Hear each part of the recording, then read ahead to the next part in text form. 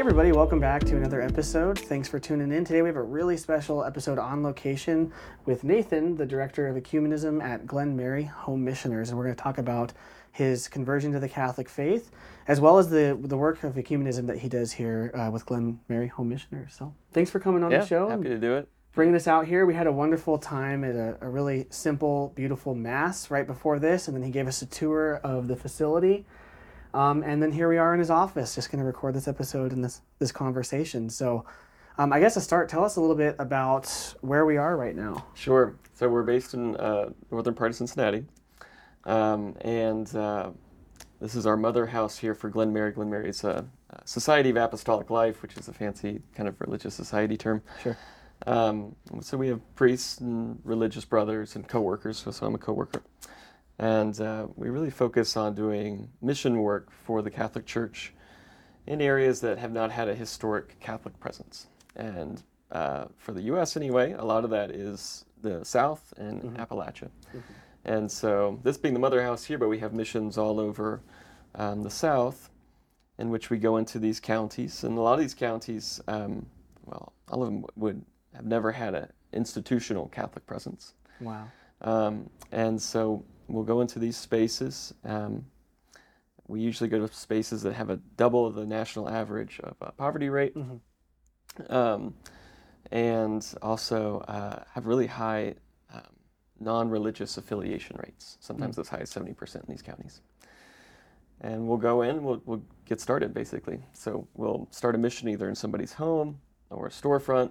A lot of times we'll partner with other churches where they'll allow us to use their building at a different time. And we'll work with the diocese and the diocesan bishop to kind of identify those areas where we'd serve. And once we get that established, we'll maybe build a parish building and whatnot. And a lot of times these spaces, it's maybe even an hour drive for people to get there. Wow. To their closest parish. So it's very secluded in some ways. And we'll serve in those areas for a number of years, focusing on our different mission philosophies. And once it's established, we'll hand it back off to the diocese, or hand it to the diocese. They'll staff it and take care of it, and we'll move to another county that has not had a Catholic presence. So you're just constantly on the front line. Yeah, that's a good way to look at it. Yeah, which is amazing. I mean, you don't think about that in the West. You don't really, most of our day-to-day experience, you wouldn't think that we're in sort of a mission field as far as the sacraments go for people, but in those contexts you really are. Even to drive an hour to a parish is unthinkable for probably a lot of people watching and for me, but that's the reality they're living with day to day. Yeah, wow. Certainly. And it's a really interesting demographic that can be in these areas too. You'll have some areas within Georgia that have high African American populations. We have growing Hispanic populations within these areas as well. We have what we call halfbacks, a lot of Northeasterners who will move to Florida, realize it's too hot, and move halfway back. And so they move to Tennessee, and it's beautiful there. And so we serve them. But like you said, with the sacraments, they're not going to be getting that too far. Right. They're having to drive rather far to receive that. So we focus on that. We call it Catholic nurture.